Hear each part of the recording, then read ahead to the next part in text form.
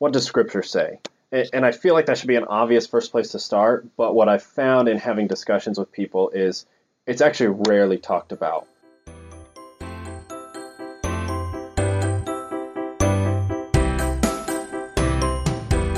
Hey guys, welcome back to The Absurdity. This week's episode, we're going to be talking about mission work and some of the dangers about the way that we approach short-term mission work and disaster relief. And I'm so excited for today's episode. It's something that I've been pretty passionate about recently. I've gone on a mission trip and I've been a part of the planning process for many. And a lot of the discussions and some of the things that I've seen come out of short-term missions, while I love and see a ton of value in short-term mission work, there's been some dangers with some of the mindsets and the intentions that people have when they go. And so you're going to hear a lot more about that discussion and my thoughts as myself and a good friend of mine, another good friend of mine, Ben Kreiter, he and I are going to talk about that a little bit later. But first, I want to let you into a little bit of the behind the scenes on this show. I record everything. I edit everything. Everything is 100% self-funded. I pay for the website. I pay for all the recording equipment. I pay for everything that goes into this. So that I have zero sponsors. Though, if you want a sponsor, just let me know. I'm always game for it. But the reason I give you that is because I have a friend of mine. His name is Seth Hill.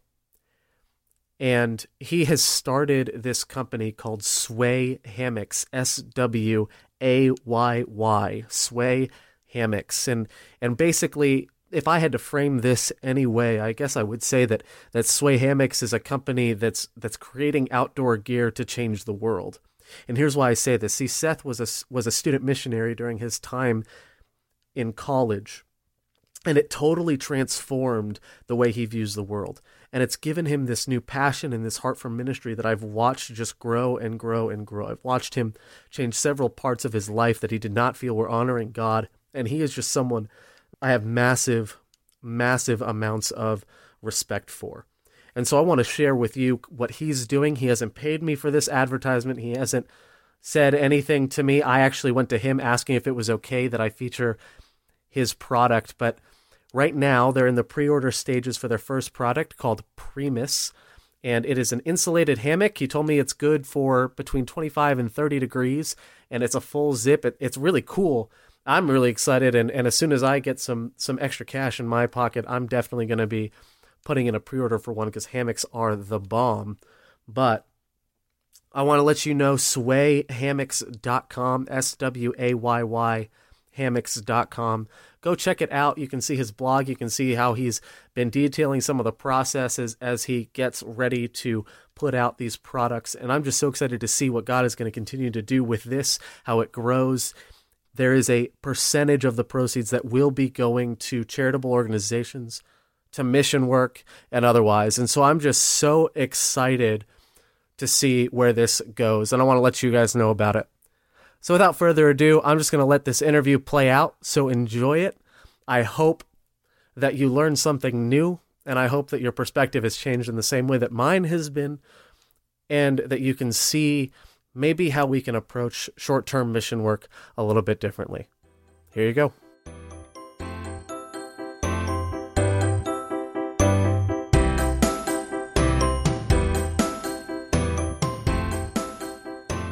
All right, hey guys, I am here with a good friend of mine, Ben Kreiter. He has been a friend of mine for a few years now. We've done a lot of ministry together, and I have had some of the best conversations in my experience and in my ministry experience with him. And so I wanted to bring him on to talk about something really dear to my heart, and I think something that he's been really involved with as well. But first of all, Ben, why don't you go ahead and tell us about yourself, who you are, and just some details about your life. Okay. Currently, I'm at Forest Lake Academy. I teach Bible, mostly sophomores, but I also teach something called servant leadership to juniors and seniors. That's kind of a discipleship, applied ministry course is probably the quickest way I can describe that.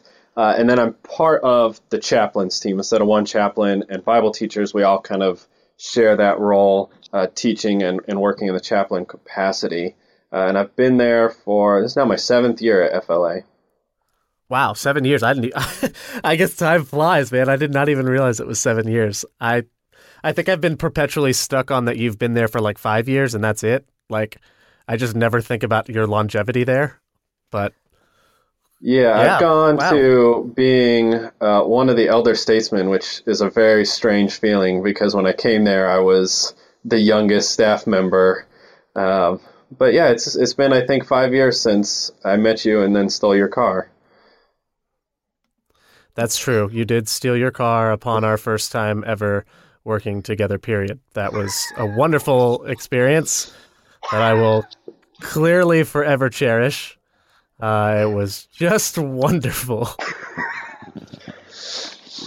Well, Ben, let's go ahead and do this. What's your experience with mission work in the church? Whether it's mission trips, disaster relief, whatever it is. What is your kind of experience with it? So I had some mission experiences as a student, some local national trips, and then one international trip down to Belize. That was kind of a mission slash science trip that first kind of opened my eyes to some of the dangers of how we do mission work. And then as a staff member, I've assisted on some mission trips, whether that's helping with preparations or going along with, as well as being the head sponsor and organizer of some local and some in-country short-term mission trips. Gotcha. Okay. So, and I kind of, you actually have more experience with mission work than I do. I only have necessarily, I've been on one direct mission trip, and it wasn't even a traditional one necessarily.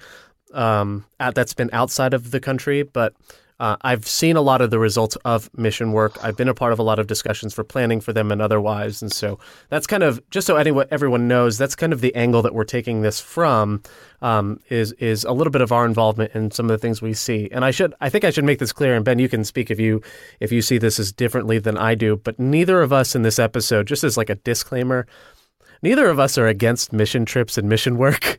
I just want to make that clear. But we're going to talk about, I think, a little bit of some of the dangers about approaching it the way we do, and maybe some different ways to approach it. And I don't know, Ben, if you have any feelings different than I do, but that's kind of my perspective. Yes, I very much want to second that because I think due to probably people's very personal experiences regarding mission work, the discussions can get very passionate. And I think I've developed somewhat of a reputation as being someone who's against mission experiences, especially international mission experiences, which isn't the case. And I probably have needed to have done a better job in the past at communicating my views. I just think that there's a lot to be said for building a scriptural model for why you're doing what you're doing, because we have the potential to cause a lot of harm to the people that we're trying to serve. Yeah, I definitely agree.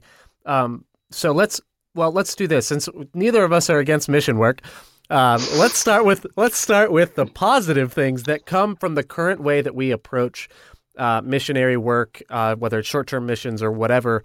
What are some of the positive things that you've seen come out of it?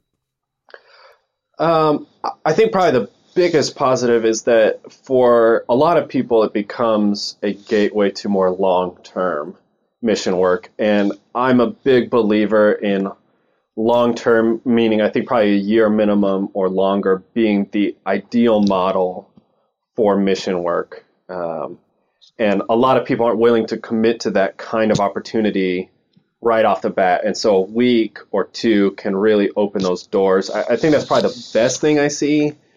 The other positive is my students come back feeling very blessed by the experience. Rarely do I have students come back and have a negative experience themselves. So I think those are probably the two strongest strengths, and I'm sure there's others.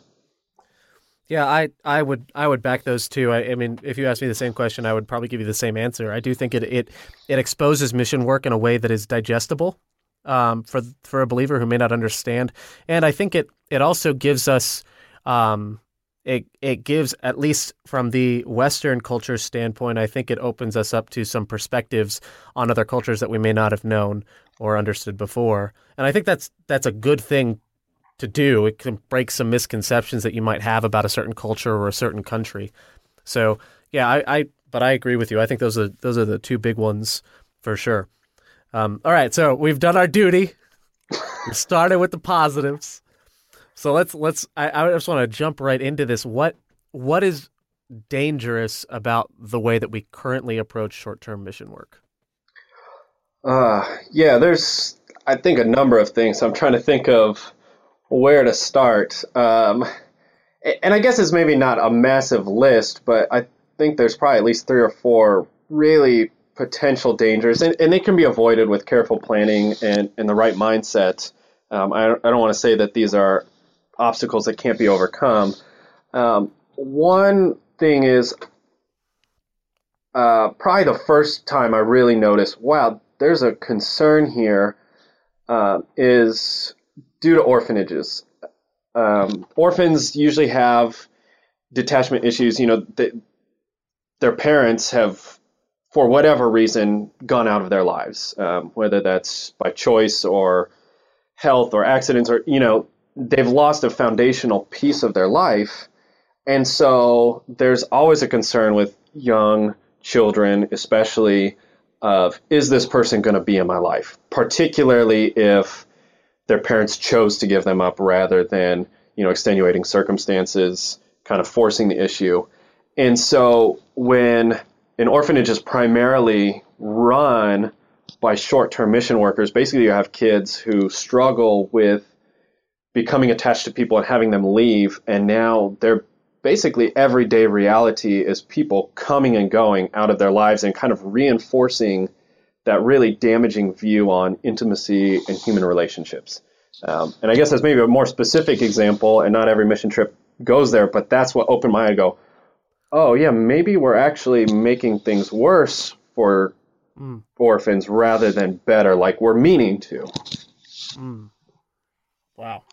That's really powerful, actually. I hadn't, I know of a lot of people personally that do work with orphanages, and I think the one thing I appreciate the most is that some of the people that I know that do work with orphanages have been working with them for years, to the point that one family, I believe, actually adopted one of the orphans that they worked with. And I think that has far more value in establishing a healthy level of attachment rather than the show up for 2 weeks. What is it? There's a term for it. It's like parachute ministry or something like that, where it's like you parachute in and then airdrop out or whatever. But yeah, I that's huge. What do you so that we've got the orphanage approach and the detachment approach. What would be another danger with short-term mission with the approach that we take? Yeah, another article I read is actually from a graduate of our school who used short-term mission trip, and that cultivated a passion into them, and now they serve overseas as a doctor. So clearly benefits of short-term mission work there. But they're writing about the Ebola outbreak, I think a few years ago now, and they're talking about how Western influence actually helped contribute to the problem. We brought in a lot of great medical technology and understanding of how hospitals should function, but a lot of people didn't really stop and take the time to look at the cultural traditions of the people that they were serving. And so a lot of the areas in Africa where he was currently at, and I wish I could remember the country, but there's people living in a lot of remote villages. And so they kind of self-quarantine, and that's how dangerous diseases kind of kept from spreading. If you're really sick, you can't leave the village. And so at the very worst case scenario, something, really affects and wipes out a village, but it doesn't spread to all these other villages. And so now all this money comes in, a new hospital comes up, and everyone feels great because, hey, a new hospital. And everyone means well, and it sounds like a great idea. But now when Ebola comes, instead of people staying in their village, they're coming to the hospital without a full understanding of what kind of danger that poses to have someone with Ebola just drive through town, possibly taking public transportation rather than a car like we typically would in the States, where most households have their own vehicle. And so now they're taking public transportation, going through a crowded city, sitting in a waiting room, and then all of a sudden the doctor finds out, oh, this person has Ebola, and now we have no idea how many hundreds of people they've been exposed to, because the people were not ready for a hospital model. That it's weird to me that, and I'm just kind of thinking about this now, that a positive thing about this short-term mission work is it can open your eyes up to cultural differences that you did not know before. But that's also, I guess, a danger in this example, because if you don't know the culture before you go, then you can actually end up making things worse by your presence there. I think that's huge. I remember another one of our mutual friends was telling me about a mission trip that happened a while ago, and where they went to a school, and the problem was that all of these American high school students would go into this elementary school in a foreign country, and the assumption was that whatever the American high schooler knows is more than the qualified teacher in the education system there. And so then for a week or 2 weeks or however long the trip is, while the American high school kids go in and teach, the teacher just sits back and lets it happen. And it's almost, it's insulting for the teacher, because you're telling me that a 14-year-old with barely any education, outside of elementary and middle school, can do a better job than I can at this. But then B, it's like, I'm already doing this work. Like you're coming to do a job that we already have covered. You're just taking work away from what we're doing. And from us. And so it was this total unintentional insensitivity, only born out of the perception that American culture and Western culture in general is better inherently than any of these other cultures, that we haven't figured out, and that we're the ones that are going to come and teach you and elevate you to our level. It's this ethnocentric approach to mission work, instead of one that just says, how can I make your life better based on your needs and your culture and what you're dealing with? That was, I guess, another example of a danger. But I don't know, have you experienced anything from the education side of that, or can you speak to that at all? Yeah, that's actually why I set about changing or attempting to change our missional approach. My first year at the school, I kind of just took a back seat to a lot of things. It was just, I'm here to learn and kind of figure out what we're doing. I was relatively new, not only to the job, but to teaching. And I remember sitting in some of the planning meetings so that I could kind of learn how to do this, because the next year was going to be my year, and we're going to kind of switch off which staff member was heading up the mission trip. And I remember some people had gone down. We were partnering with another group, and they had gone down ahead to kind of make preparations. And what we heard back was, oh, the teachers don't really want you guys coming. And I was kind of blown away, like, what? What do you mean they don't want us coming? It was exactly for what you just said, is like, well, like, they're teachers, and they've been trained, they've gone to school, and maybe their education and their experience is not as good as, a teacher going through an American university, but they're still professionals, and clearly they have a pulse on their students, on their communities. They know what their students' needs are, and I would feel very disrespected as a teacher if all of a sudden, like, I had to just cede my class to someone for a week. Now, I don't mind guests coming in, but if it was just like all the classes for a week or 2 weeks and the teachers couldn't teach, I would feel like, man, I'm really missing a lot of opportunities that I need as a professional to get my students where I need to get them to. And so I said, okay, when I'm doing it, I'm not going back there. Maybe there was a need at one point for this community, but clearly some of the major players don't feel like we're benefiting them. And so, man, can I find somewhere else that really has a strong need? That's wow. I just so I guess any listeners know, both I graduated from Forest Lake Academy and Ben obviously works there, and both of us have, I mean, utmost respect for the school. I loved the time that I had there and otherwise. And one of the things that Forest Lake does, and most private schools do this. So this isn't like specifically an FLA thing. This is like a lot of schools do this, but an annual mission trip. Every year there's a new mission trip to a new location or otherwise. And so that's kind of one of the things that is in the culture is it's expected that students are going to go on a mission trip. And a lot of students will expect that mission trip will be to a certain type of country or a certain place. And in fact, it comes down to it as well that a lot of parents expect it too.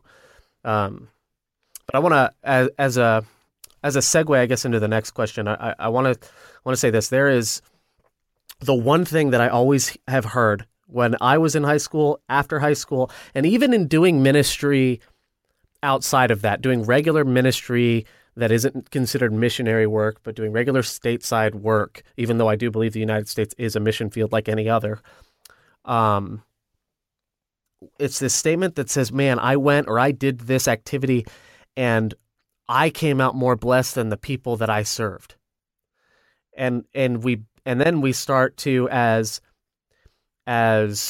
teachers or as ministers or ministry leaders, we start to advertise it in a way that says, okay, how can I get you to do this when everything else in your life is from a consumer standpoint? How can I build mission trips from that same kind of standpoint? And so we say, yeah, if you go, you're going to benefit in these ways immediately. And we bill this as this is a trip for your spiritual growth and for you, when mission work itself seems to be for the benefit of the person you're serving specifically. And there's, to my knowledge, it seems like there's very little mention of the benefit to the one doing the serving. So that's kind of, I've heard this a lot, and I'm betting that you have, and I do think that most of the time when people go serve, when I've served, I've received a lot out of it too. And I've said the very same things.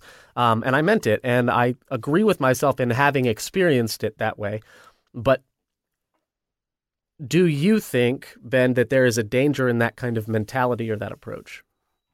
Yeah, I think some of the dangers that we just brought up can be fixed. Proper education about what you're doing, research, talking to the people you're serving, evaluating, getting feedback, talking to experts, people that have been serving in the community. A lot of those obstacles can be avoided, but this is one that I think there's just not really a way around it. If you're not entering mission from the mindset of going and doing for the sole purpose of benefiting your target audience, I guess, for lack of a better word, you're not going to have a really successful trip. Now, I think God is going to work in spite of that, and some of the students may come back blessed, but I think that's where we get into a real danger, because I'm now seeking to serve self, and it's not bad to have a good experience on a mission trip, but that can't be the primary concern. There's nowhere in Scripture that I've found where God or the prophets or Jesus or anyone instructs anyone like, go do mission work because you're really going to get a lot out of it. In fact, Jesus, I think, would probably, if anything, suggest the opposite, and that true evangelism and mission work is painful and difficult and hard, but it's worth it because you're loving and serving others. Yeah, that makes sense. It seems like that's the true heart of a disciple, but it's to go and serve purely for the target audience's benefit and not for your own. But I think also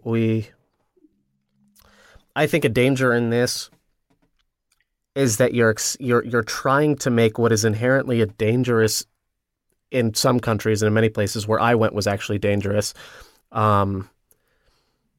where I went was very dangerous. We actually, during some days at the compound, we would play the game of, is that fireworks or is that gunfire in the neighborhood next to where we were staying, based on the sounds that we heard. Like the areas that sometimes you go to are dangerous, and what you're doing is you're sticking, on very many occasions, without proper research or otherwise, you're sticking kids, whether it's kids or whether it's adults who may not be sure of their faith or maybe not even their identity in Jesus Christ or their identity as a person, you're sticking them in this environment where they're the one who's supposed to be the spiritual mentor or the spiritual leader for someone else, and they're not even sure of what they believe.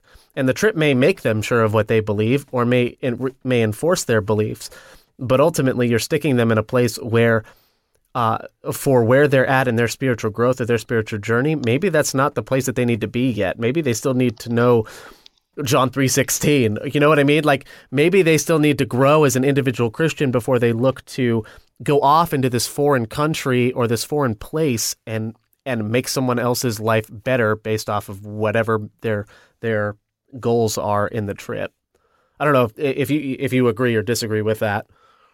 Yeah, I think it gets to a model that really has helped guide me in my decision-making process. The book, When Helping Hurts, and there's a whole series. There's one, Helping Without Hurting, and they have small group studies. It's a whole series by Steve Corbett.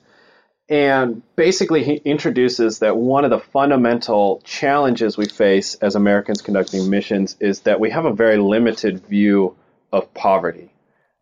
We seek to relieve poverty, but our focus is primarily on financial poverty because that's how Americans define poverty.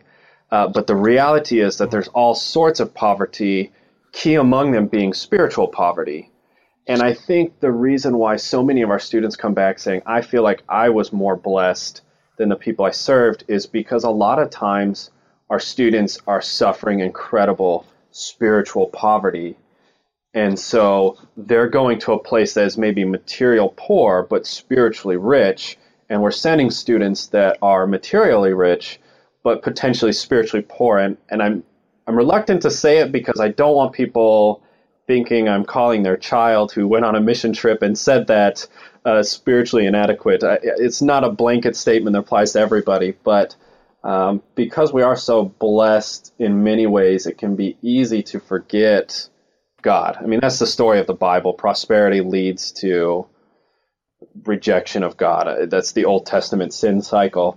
But yeah, I strongly agree that the main cause is we have students who aren't spiritually prepared to serve on mission trips.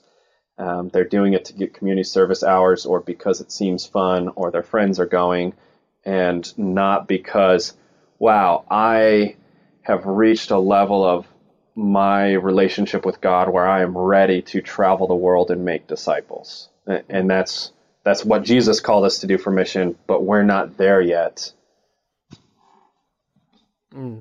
Yeah, I agree. And I think, yeah, it's not a blanket statement. I think you have students on an individual basis that happens to, not necessarily the whole lot. You know, we're not trying to cast the whole lot of every student or every believer that goes on a short-term mission trip that this is the state of belief that they're in.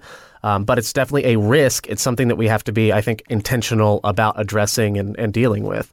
You know, I remember when I went on a mission trip to Brazil to preach an evangelistic series. We preached 18 sermons, and the way it was billed as I had to go on a mission trip in order to graduate from my undergrad. So I'm in college. This is just a couple years ago.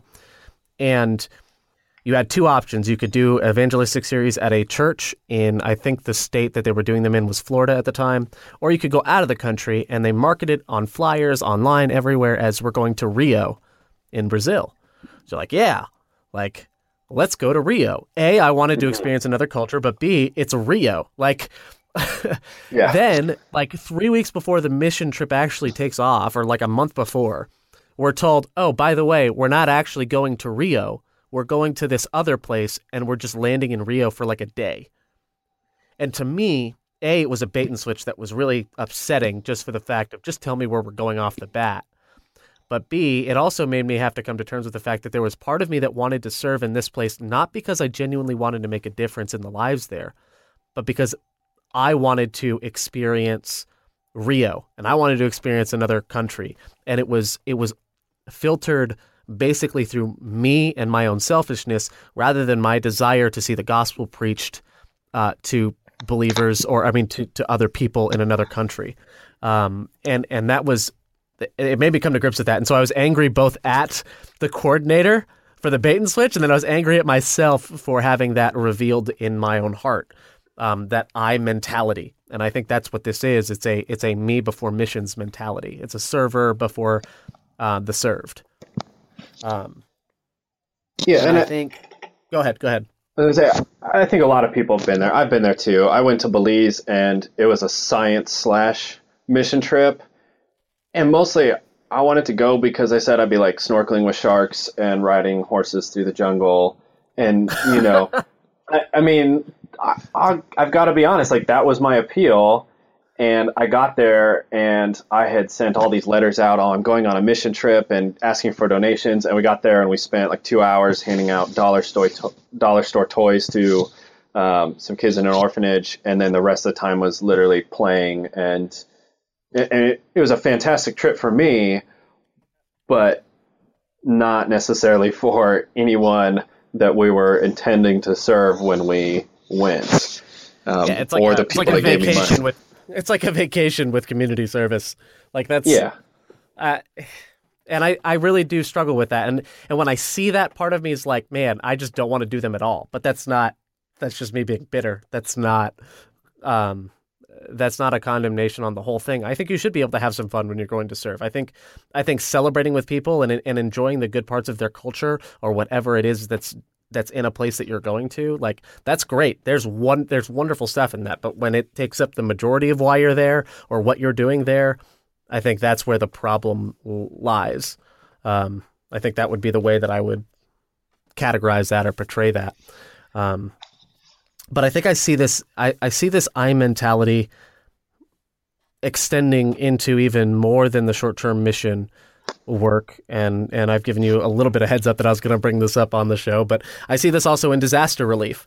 With Hurricane Irma having just hit, Hurricane Harvey, there's been a lot of articles coming out about how you can donate, what you can do, and what you can do to help. And I get it. There is this innate need, and I felt it, especially with Irma, knowing that my family was in its direct path. There's this need you feel to do something to help. Your heart aches, and you want to do something to help. The problem is that when we come at this from an I over them mentality, that I'm doing this for me, that it becomes you're doing it to make yourself feel better. And as long as you've done whatever is qualified to make that true, that statement true, I feel better, it doesn't matter what happens on the other end.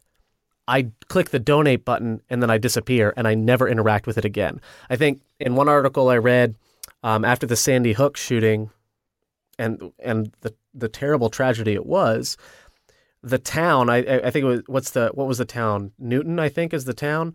Sounds right. The city.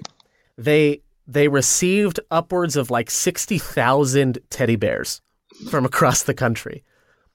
And it was born out of this desire. They said, oh, kids were affected, families were affected. We want to send teddy bears to these kids.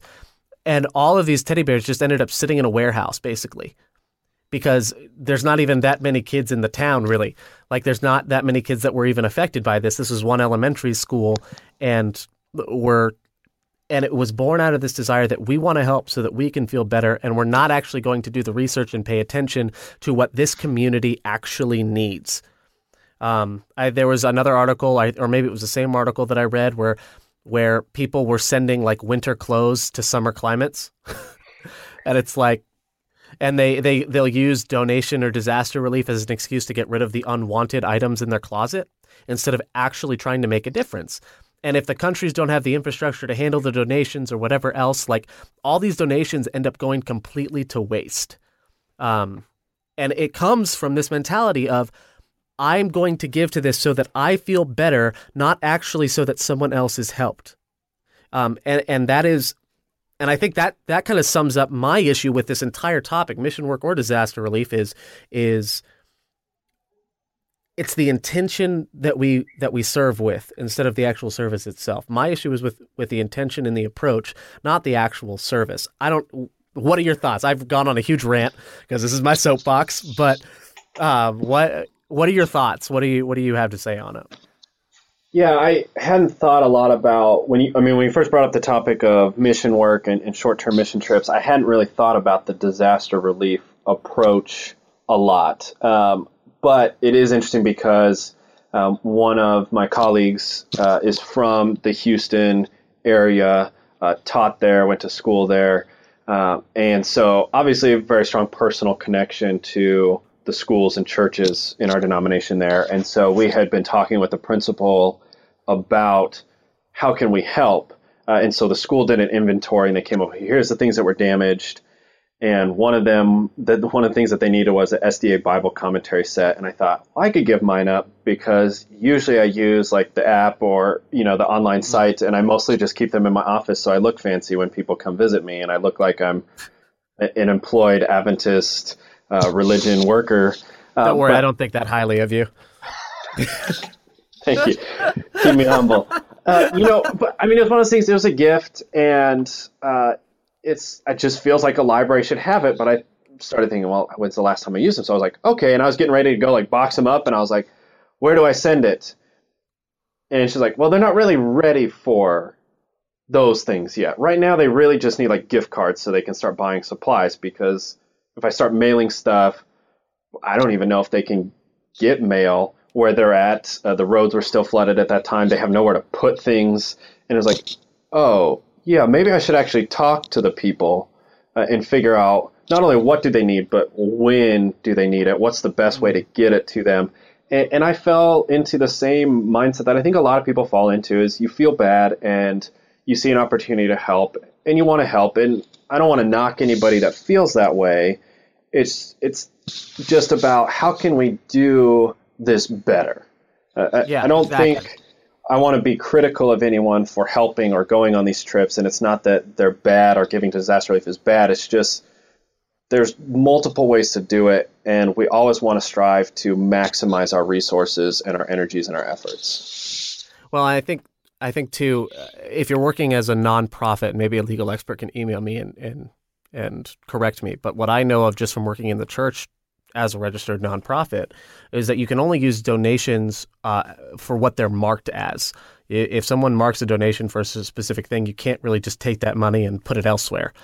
And when some of these nonprofits that are doing disaster relief work, when they get donations that are marked as disaster relief or emergency relief, whatever it is, well, the emergency relief phase of disasters and national tragedies or whatever really only lasts like a couple weeks, and then it moves into the rebuilding and reconstruction phase. And because it's no longer classified as the same thing, now what they have is they have an abundance of donations. They have too much, and now that money is locked and can't be touched again without contacting every single individual donor, which contacting, thousands or millions of people is really hard to do. On that scale, to get all of their permission to get that money transferred into a different donation pot. And so you get companies that as soon as the disaster relief is over, well, they've got all this money that now they can't technically use for anything else. If it's for Houston disaster relief or Harvey disaster relief, well, I can't just use it for Irma disaster relief now.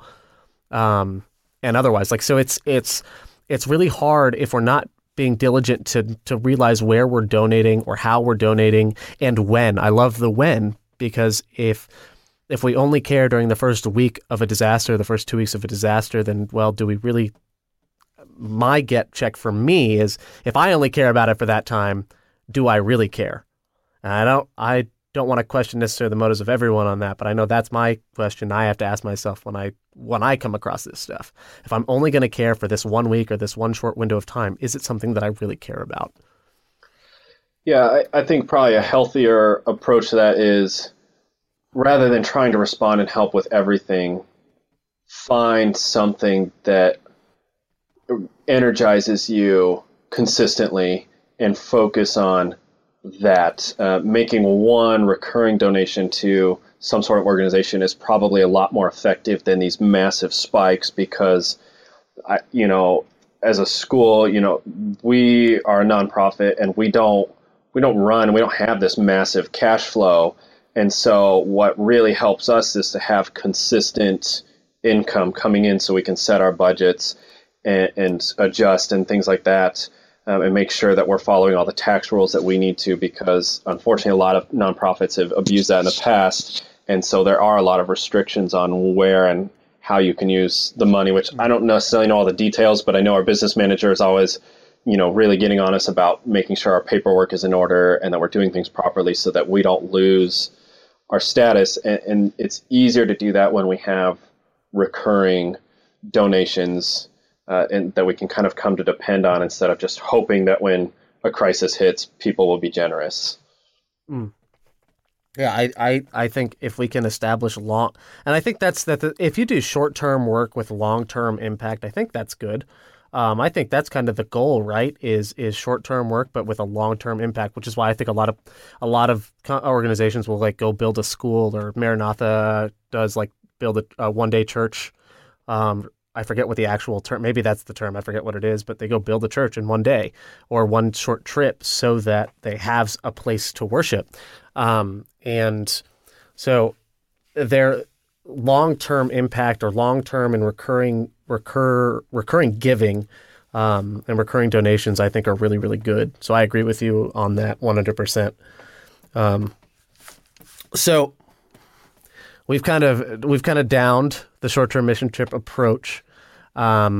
So let me ask you this. What do you think, and you can share your experience with changing the culture on this, what do you think is a better or maybe a more proper approach to mission work in the short term?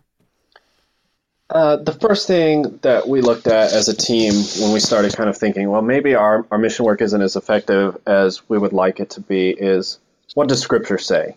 And I feel like that should be an obvious first place to start, but what I've found in having discussions with people is it's actually rarely talked about. The Bible does have things to say about how do we evangelize. Now, it doesn't necessarily deal specifically with short-term missions, because that's not been a reality until 40, 50 years ago, when travel became cheap enough that I could fly across the world and come back a week later. That's just a brand new thing in the history of the world. But we started with Acts 1, where Jesus is telling the disciples how to evangelize. And he says, when you receive the Holy Spirit, go and witness in Jerusalem, and then in all of Judea and Samaria, and then to the ends of the earth. And so there's clearly a global mandate. And so I don't want to down the idea of international trips, even though I think I've developed somewhat of a reputation. That is the end goal. But I think Jesus lays down a really awesome framework in that your first thing is to witness to your immediate community. There's a lot of very practical reasons. There's no language barriers. There's very few, if any, financial barriers, cultural barriers. You can involve everybody. So I can easily take all 430 whatever of our students into Orlando in a given year if that's my goal. Financially, we can do it. Time-wise, we can do it. And I can do that, but I can't take all 435 of them to Nicaragua or Costa Rica or Kenya or wherever the current kind of hot spot and trendy place to go is. And so while I'm doing that, I can help evaluate and watch. I can see which students are really making the most of their time and their resources. I can train them to do things in a more comfortable and safe environment where they can learn, because a lot of students really aren't ready to go to the ends of the earth. There's probably some, but many aren't. And then from there, our model went, okay, we're gonna develop a really strong local program, and then we're gonna do the Judea and Samaria and go to other parts in the United States, places where there's more barriers, but they're still smaller. Cost is a little bit higher. Transportation is a little bit more difficult. You're running into some cultural differences, but not massive ones. And so now students who have had some experience at the local level and shown success and responsibility, I can now trust that they're going to be good stewards of the resources that our community and churches have provided, and take them somewhere where they can further hone their skills.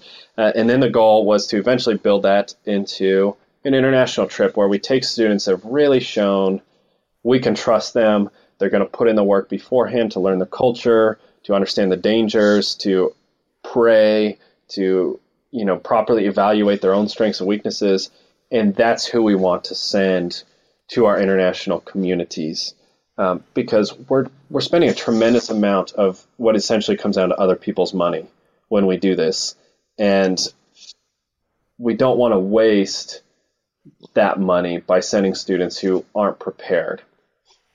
And then I can also get all of my students involved at least on some level in mission work, rather than just focusing on 10 to 30 being involved and the rest of the school getting almost nothing. Yeah, so so what I hear there is also a stewardship aspect of this. We have these resources and we're called to be responsible with what we're given by God to do this work. So let's make sure that we're doing it the most efficient way. And so what it sounds like to me, and this is, I think, what I'd say as well, sounds like you're saying like it's not that we shouldn't do short-term mission work or go on these mission trips, but it's that we should look at why we're doing them and what we're actually doing while we're there. What's the impact, and why is this beneficial for them, and is this actually meeting a need that they have? I think I was watching just a couple hours ago Adam Conover from Adam Ruins Everything. He was just on, I think it was either Stephen Colbert or Conan. He was on both, but it was one of those two, and he was talking about Tom's shoes, which I used to be huge on. Anyone who knows me knows that at one point I owned like 20 pairs of Tom's. Like, I was so big on their 1-for-1 model that when you buy one, they give one. And then I started to do research, and Adam brought up a bit of this too in what he was saying with Conan. You can find this, I think, on YouTube. And he says, look, we have this picture of what villagers in another country, what they look like and what they need. Oh, they need shoes, and we determine what they need instead of letting them determine what they need. That's number one, is we let the stereotype drive what we do instead of actually understanding. But two, he said, whoever said that shoes are what they need? Like, maybe shoes aren't the big thing that they need. Maybe it's something else. Like, we're just going, really, it's buy one, give one. We're just buying one for us and making ourselves feel better that they got something too. It's more of an excuse to buy ourselves some shoes, which, be honest, definitely me. I was in that. I was there. I bought so many shoes, and I was on my philosophical high horse thinking I was such a good person, because every single time I wore my shoes, it meant that, someone else was getting another pair, or I was reminded that someone else got another pair. And when in reality, none of my Tom shoes have ever lasted that long. And I doubt that if they're built from the same thing, that they last long in other countries too. Yeah. Let's just be honest. I like Toms. I think I like the style of them and everything, but yeah, and you're ruining local businesses by whatever you're bringing in. You're actually taking money out of their economy by messing with it in that way. So I think all of this boils down to intention. Like, neither of us, I think, are saying don't go on mission trips.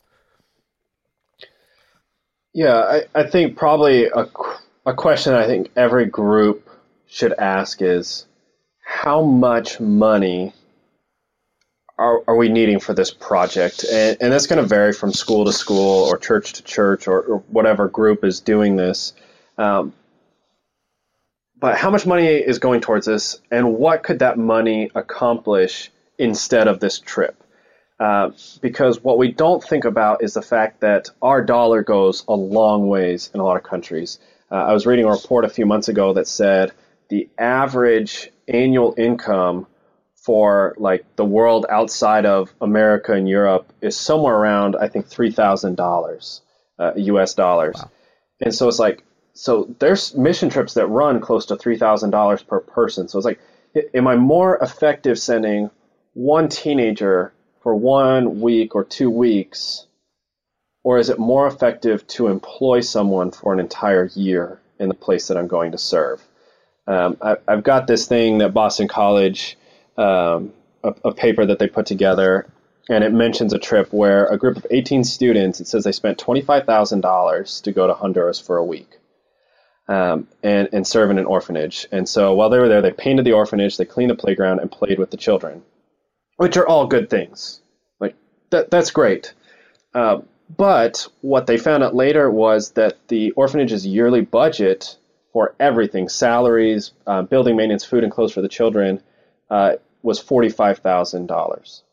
So this 1 week trip could have funded the school for over 6 months. Salaries, food, clothes, maintaining the buildings. And so the orphanage, so one of the staff members is like, honestly, like it was great, but wow, we could have done so much with that money. And I realize it's probably not a one-to-one dollar, because if I just went out and said, donate money that we're going to send somewhere, I probably wouldn't get the kind of money that we can raise for a mission trip.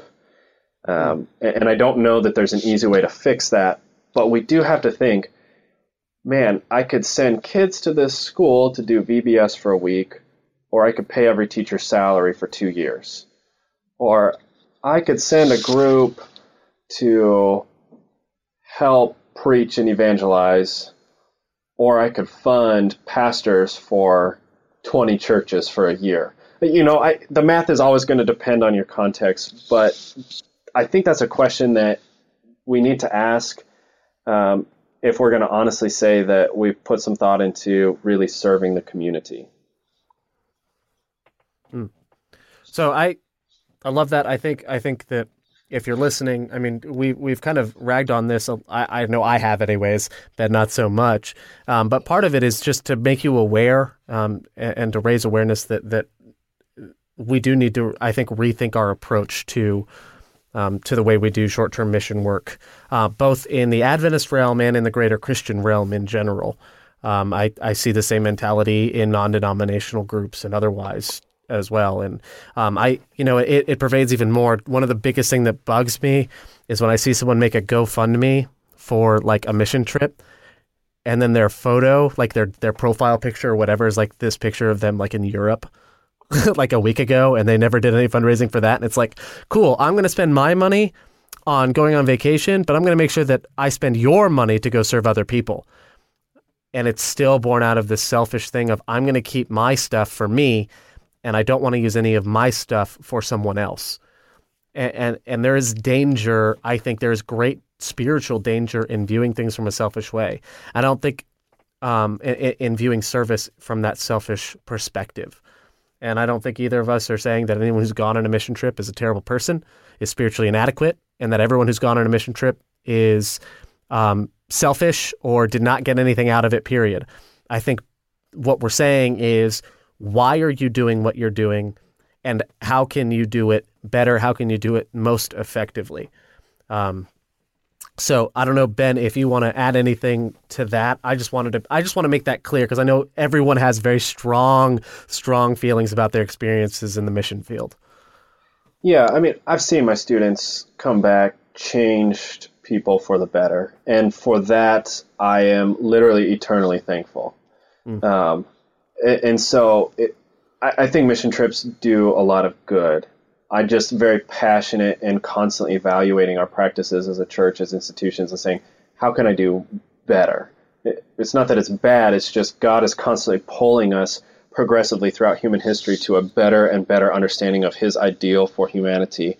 And I think this discussion is part of that process of saying, okay, in its infancy, mission trips, we didn't really know. We just started doing things, and we meant well, and I think God blessed through that. But now we're starting to get research back. We're starting to get long-term studies and experiences and surveys. And now I can actually say, oh, here's where we kind of messed up along the way. And that doesn't make people bad people. The disciples, when they first went out, made a lot of mistakes. And Jesus isn't really too harsh on them. But he says, okay, so next time, here's what you have to do. And I think that's okay to say, wow, I look back and that mission trip was not really effective. It had some good, but wow, I could do even better. And so why wouldn't you, if you know that? I think probably the best mission trip experience I had, and I would recommend this trip to anybody, is in Portland, Oregon. It's with an organization called Bridgetown Ministries. They do a lot of homeless ministry, and I loved talking with the person at the time who was in charge of it. He's moved on.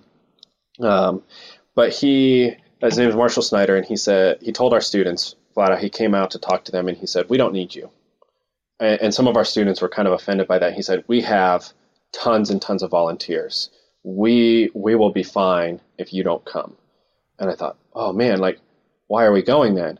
He said, but we would love to build a relationship with you and educate you on what we're doing here so that you can go back to your community and find needs in your community and build them. Like it was really less about what we were doing and more about educating ourselves so that when we got back, we could start similar programs in our own community based on the needs that we saw. And that's actually what our students did. They came back and they guided us through the whole process after the trip was over.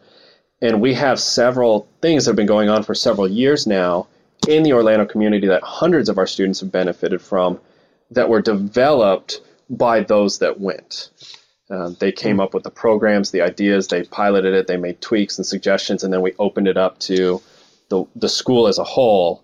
And now the community of Orlando has benefited because of this trip. It wasn't just 1 week. It has been a 4-year journey, and it's continuing to ongo. Man, I love that because it's intellectually honest to say we're going to go and get educated and come back, and we understand that, yeah, there may not be a huge difference made on our end there, but we're not going to come back and pretend like we did make a huge difference. Instead, this is what it is, and we're going to go and learn and make a difference where we're at. So I love that. Thanks for sharing your experience, Ben. Do you have any final thoughts for the listeners before we take off? I think the main thing is study Scripture. What does Christ say about mission work? What do the prophets say? What do the apostles say?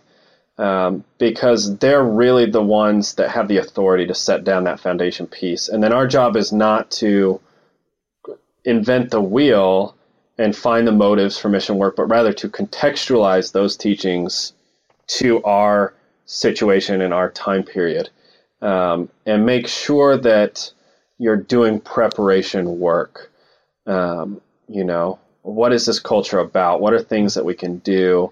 What do I need to teach my students before we go? There's a lot of really awesome resources. As I mentioned, the When Helping Hurts and Helping Without Hurting books by Corbett. They have stuff that help prepare students to go on these trips and understand how sin has broken this world and a really redemptive model to fixing it. And then I think the last thing I can mention is looking at, okay, so we've got these people, we've got this cost, it's going to be this much total, and making sure that you can justify using that money in that way as opposed to some other way. And if you can follow the scriptural model, if you can justify why you're doing what you're doing, and you submit to the Holy Spirit, I think it's going to be a fantastic opportunity. Even if short-term mission is maybe not my ideal, I still think an amazing amount of good can come from it, assuming that we've submitted to God's word and his model. Awesome. Well, Ben, thank you so much for coming on, for talking to me about this, letting me wax eloquent on how I feel, and thank you for your perspective and your experience. Just so all the listeners can know, you can follow up with Ben. You can just find him on Facebook, Ben Kreiter, Kreiter. You can also just see it in the episode name if you don't know how to spell his name. Or if you want to ask him something really specific and don't have Facebook or whatever, just email me or get in contact with me, and then I'll patch you to him. So, Ben, thank you again for coming on the show. And I hope to have you on again and talking about, I don't know what, but we'll figure it out. But I really appreciate you and your journey. So thank you. Oh, thank you for having me. And I have lots of feelings on lots of things. So I'm sure at some point we can sit here and pat each other on the back. Yes. And attempt to save the church, which is a task that we're not at all equipped for. But it seems like we attempt to do sometimes if we sit and talk too long.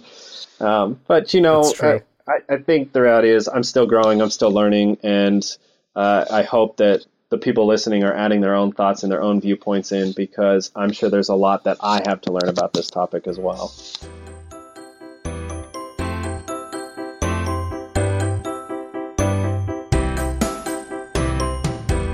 All right, so that was my interview with Ben Kreiter and our conversation. And I just want to reiterate, to anyone who's been on a short-term mission trip, to anyone who's been significantly involved in them and had your lives changed by them, and seen short-term mission trips that have long-term impact, that's awesome. And neither of us are ragging on you or downing you in any way. And if we have unintentionally, then I apologize. That was never my intent. We just want to bring attention to what happens when we do short-term mission work or disaster relief from the perspective of, this is for me.